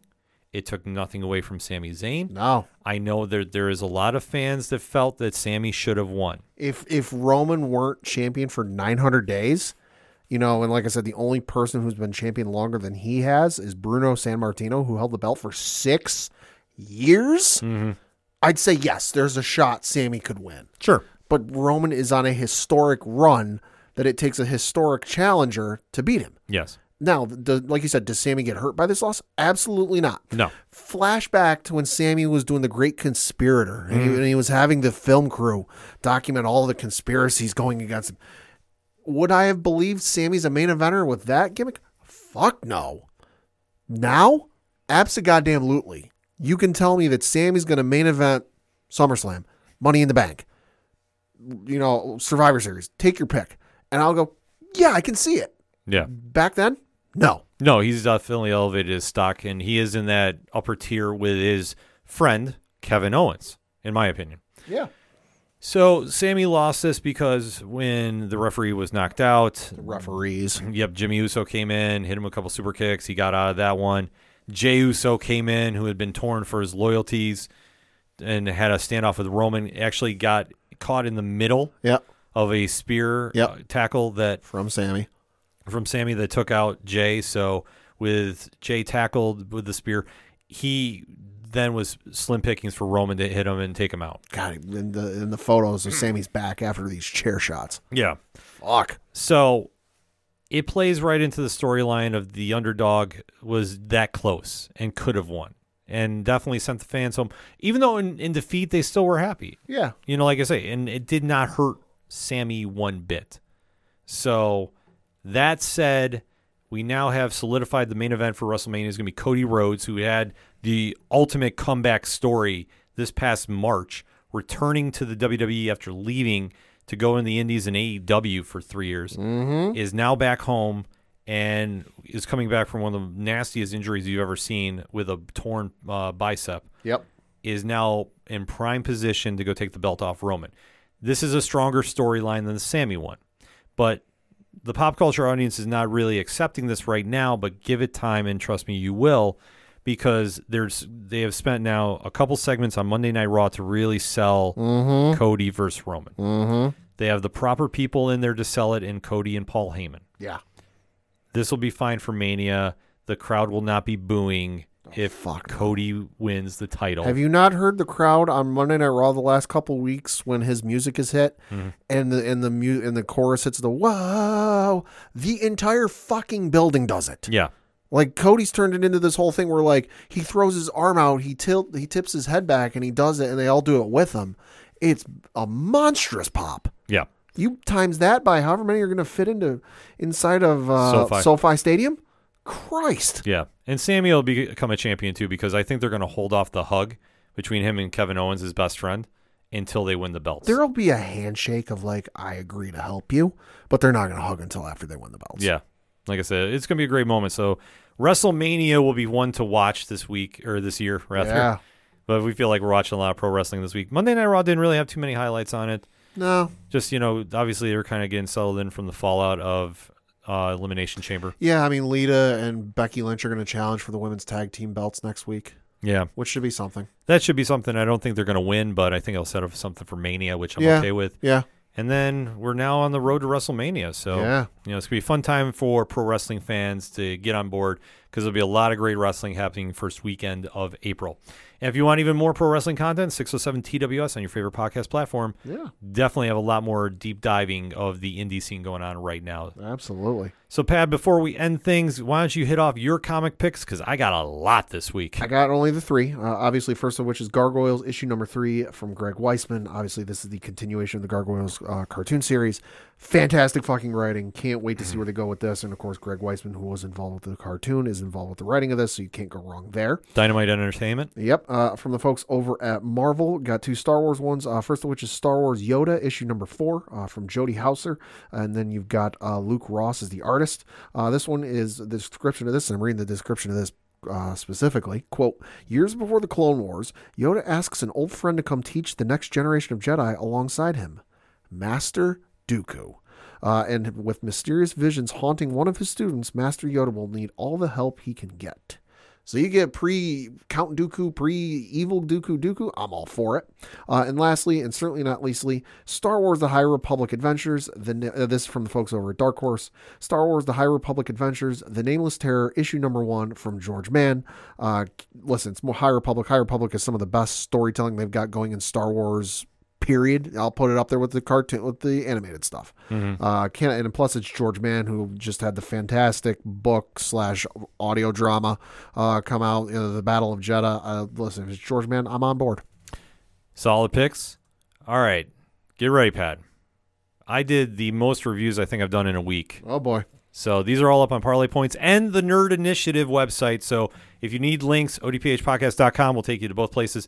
So let us begin with the one that is only for patrons that just came out. So like I said, 1 tier, $2 a month. You get bonus content like this. I gave a review of the brand new Superman book Ooh. by Joshua Williamson and Jamal Campbell. Okay. So I said I wasn't going to go into it on air, but I'm mentioning it on air to you. If you know Pad well, Pad will love this book. Ooh. Okay. And that's all I'm going to say on air about that, because if you want to find out the deep dive about that, it's only for our patrons. So another reason you should sign up for it. I'll say this issue hit my radar because I saw, it might have been from the Superman social media accounts, but they shared an image from this panel or from this comic where it was Superman flying through Metropolis, and he comes upon Luthor Corps, LexCorp, whatever the hell it's called, and it's got the Superman logo on top of it. And I went, "What the fuck?" Like, I'm like, "This is interesting." And I was like, I might pick it up if I remember. And then you mentioned, like, I need to read this, so it's on my list at home to go watch or to go read. Yeah, no, this is something I am expecting Pad to drop something on social media about, because when I read this, I go, Pad is one of the biggest Superman fans I know. He's going to love this. So that's the only hint you get for that. Otherwise, sign up for the Patreon. You get the whole deep dive. It's a great episode. Marvel side of things, Immoral X-Men, number 1. So this is still tying into the Sins of Sinister's Kieran Gillen and Leon Francis Yu. Like, doing amazing stuff is always. So like I say, that's worth the pickup right there. Now we go to Parlay Points. Huge week, Pad. Kicking off things, Comixology Originals had a pair of books drop that you definitely need to go check out. Penultimate issues of both series. Ask for Mercy, The Circle of Time. Number 5 is out. Richard Starkings and Abigail Harding. Phenomenal book. Listen, if you haven't checked this out, I know the first couple seasons are out via Dark Horse Comics, or actually they're coming out in print via Dark Horse this month, or next month actually. Okay. A lot of stuff going on. So if you're looking to get in the print shop, that's the place to go check out. Otherwise, Comixology Originals has it. The series is very cool if you're into sci-fi, a little fantasy going on too, so I don't want to spoil too much with it. There's a lot of things happening, but like I say, you're jumping in season 4, so you definitely want to go catch back up on the series. But I jumped in season 4. I'm now going back to read and get the deeper dive, but it's been well worth the while. Like I said, the artwork on this is great. The writing's solid, so you definitely want to go check that out.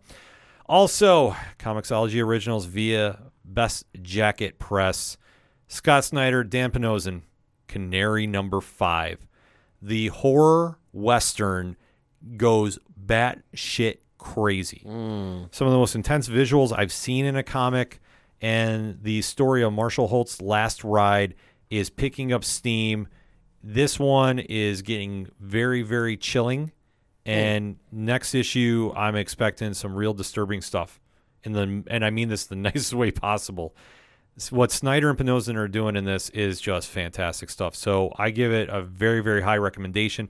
Everything that's been coming out from Best Jacket Press has been hitting all its marks. Can't brag about it enough. Valiant Entertainment dropped us The Book of Shadows #4. Cullen Bunn, Vicente Cifuentes, tying up the loose ends. So this series, as we know, Valiant has been doing one book a month, and this is tying up the loose ends of the team book spinning out of the Shadow Man series. So if you're in the Supernatural, this is going to be right up your alley. I thought it was a very solid finale. If this is the end for now, they ended things on a very, very solid note. It's well worth picking up. If you haven't checked the series out, I think it's been a very good one. A lot of people have been sleeping on it a little bit, so you definitely want to go check it out. And like I said, the finale just dropped. You want to make sure this is on your radar. Megan Carmina, Melissa Flores, Emma Kubert, Radiant Pink #3. So this has been a fun story involving the youngest Radiant out of the Massiverse pad. And this is something that is very lighthearted. It's a very easy story to get into. And this one kind of deals with a lot of trust issues that Radiant Pink is having with Kelly, the EMT that was with her when the explosion happened. And we find out, obviously, Kelly has got some ulterior motives going on with how she got connected with Radiant Pink during the explosion. So, like I said, great story to jump into. It's very fun. It's very entertaining. So if you're looking for something a little different, this is something that's going to be right up your alley. Because like I say, it's very lighthearted. So definitely worth checking out. Also spinning out of the Massiverse, Inferno Girl Red, Book 1, #2. Matt Groom, Erica DeRusso, Igor Monte, Becca Carey, absolutely crushing this. Like I say, we previewed it last month. Matt came on the ODPH to talk about it. Phenomenal job, and the book does not let up. It seriously picks right up. Obviously, this has been broken down from the Kickstarter graphic novel, and if you haven't gotten into this book, seriously, you don't know what you're missing. This is freaking awesome stuff, top to bottom. Give it a very, very high recommendation. Also, coming from Boom Studios, because both of those came from Image Comics. This is Boom Studios, and they had a monster week too. Something is Killing the Children, #29. James Tynion, Werther Del Rota, Miguel Muerto, and World Design. All right, so this book focuses on Erica Slaughter's return and how she's been facing Cutter this entire time. It's not for the tame of heart, I will say, or weak of heart. I'm not going to show you images, Pat, because I know how you are. Yep. And I mean that in the nicest way possible. But this kind of dives back into the heartbreaking events of issue #25 and really sets forth an interesting dynamic heading into the showdown between Erica and Cutter. So if you're into Something is Killing the Children, and I hope you are, because the book is all the praise it gets, it absolutely deserves. It's been a must-read ever since I've started getting into it, and I'm going back to get caught up on certain things. Phenomenal work each and every time. From Image Comics, Black Cloak #2, Kelly Thompson, Meredith McLaren, and Becca Carey. So this is picking up on the sci-fi murder mystery that's been going on the planet, in the world of Kyros. And after last issue, the cliffhanger ending just ramps up even more. I love how they're deep diving into this mysterious new world, and where Fedra is going now is going to be an absolutely wild journey to get on board with. So if you're looking for a great book to check out, like I said, Black Cloak #2 is definitely one you want to keep on your radar. My highest recommendation of the week, though, is Specs #4, Boom Studios, David Boer, Chris Sheehan. This is the story, Pat, about the two friends in the 1980s that find the mysterious pair of glasses, like X-ray glasses, from the 1960s comics. They didn't order them. They just find this comic. Gotcha. Next day it shows up. It grants wishes. Well, what happens if a wish goes wrong, Pat? Ooh, okay. That's been the premise. And things have been moving at a very quick pace. The finale hits the marks. I marked out about it. I thought they did a phenomenal job with this. And the story is definitely satisfying for a conclusion. Didn't think they left anything on the table. I think they tied up loose ends perfectly. Can't give this book a high enough recommendation. If you're into horror books, this is going to be one that you want to keep on your radar. And if you haven't checked this out, like I said, get to the LCS and go get the back issues. Boom is putting out a lot of great horror books, and I know that I've never been a big horror fan, but I've now been converted to one because of the work coming out of Boom. No lie. That's serious. Image Comics has a book pad that 90s Image comic fans can definitely appreciate. Okay. At least I did. But even if you're not into that early days of Image, you can still appreciate this book because it has just a certain feel to it. That's what it reminded me of. Local Man #1. So Tony Fleeks and Tim Seeley are behind this, and it's a story about how you have a hero that is disgraced somehow. Crossjack, a.k.a. Jack Xavier, is now coming back home. He's been fired from the team he was on. We don't know why, but he is basically now public enemy #1. And this story is very, very interesting. And they do it in in a twofold story, because the first one is like present day. So you see now Jack has been released from his team. He's back home. Things are not good with his parents and the town. And nobody is saying what. Just the only common theme is literally, fuck Crossjack. That is literally what it said. Multiple people say it right to his face. So we don't know what happened. But he's home, and there's a mystery going on involving certain people coming back, following home. Okay. The book also splits into a flip book, which this was big in the 90s. So that's why I kind of say this is more like in that sense. And it goes into his time on Third Gen, the team.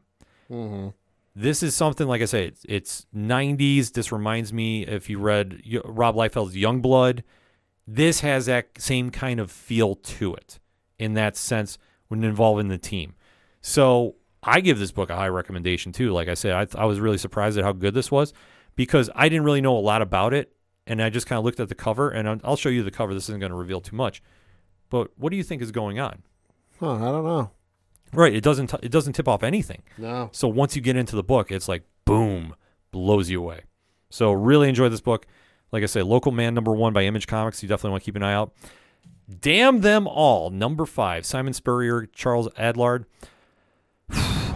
This book is absolutely wild. Penultimate issue because they're going to be taking a hiatus after issue 6, if I've read everything correctly from Boom Studios. This book has just been a wild trip. If you're into Constantine, this is along the same kind of vibe, feel, at least in my opinion. Ellie Hawthorne's journey to investigate the murder of her uncle is definitely been an intense read. It's a fun read. It's a real crazy, crazy book. And I love it, though. I think it's one of the best ones out there. Really, and they give you one of the wildest cliffhanger endings in recent memory. And I don't want to spoil anything about this. If you're reading Damn Them All, and I know we have some listeners that do, just DM me. I will talk about this with you, but I don't want to ruin it on air. Last one of the bunch, Pad. Mighty Morphin Power Rangers Teenage Mutant Ninja Turtles 2. Oh, boy. #3. Ryan Parrott, Dan Mora. Do I need to say anything more? Probably not. All I'm going to say is this. When you combine the two big pop culture fandoms, you bring them together, you can really make some magic happen, and Ryan Parrott is doing a phenomenal job here. Dan Mora's artwork, he's arguably the best in comics for a reason, in my opinion. So he has juggled around everybody. Every action panel feels like a big fight feel.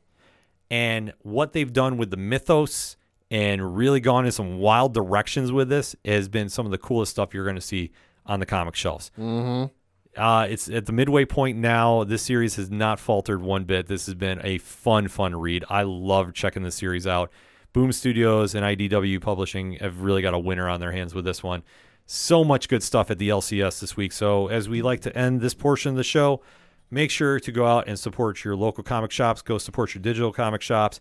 Make your presence known. Go get these books and then hit us up and let us know what you thought about them, because we definitely like talking about them here and on Nerd Initiative. So definitely swing on over there. Links are all found at odphpodcast.com. That's all we got for this week. So for the one only Padawan J, Fuck the Astros. I'm your host, Ken M. Thank you as always for listening to the ODPH podcast, better known as the Ocho Duro Parlay Hour. We'll see you next time.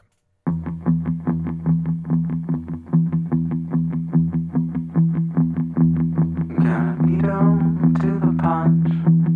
Gotta beat 'em to the punch. 'cause they can't bring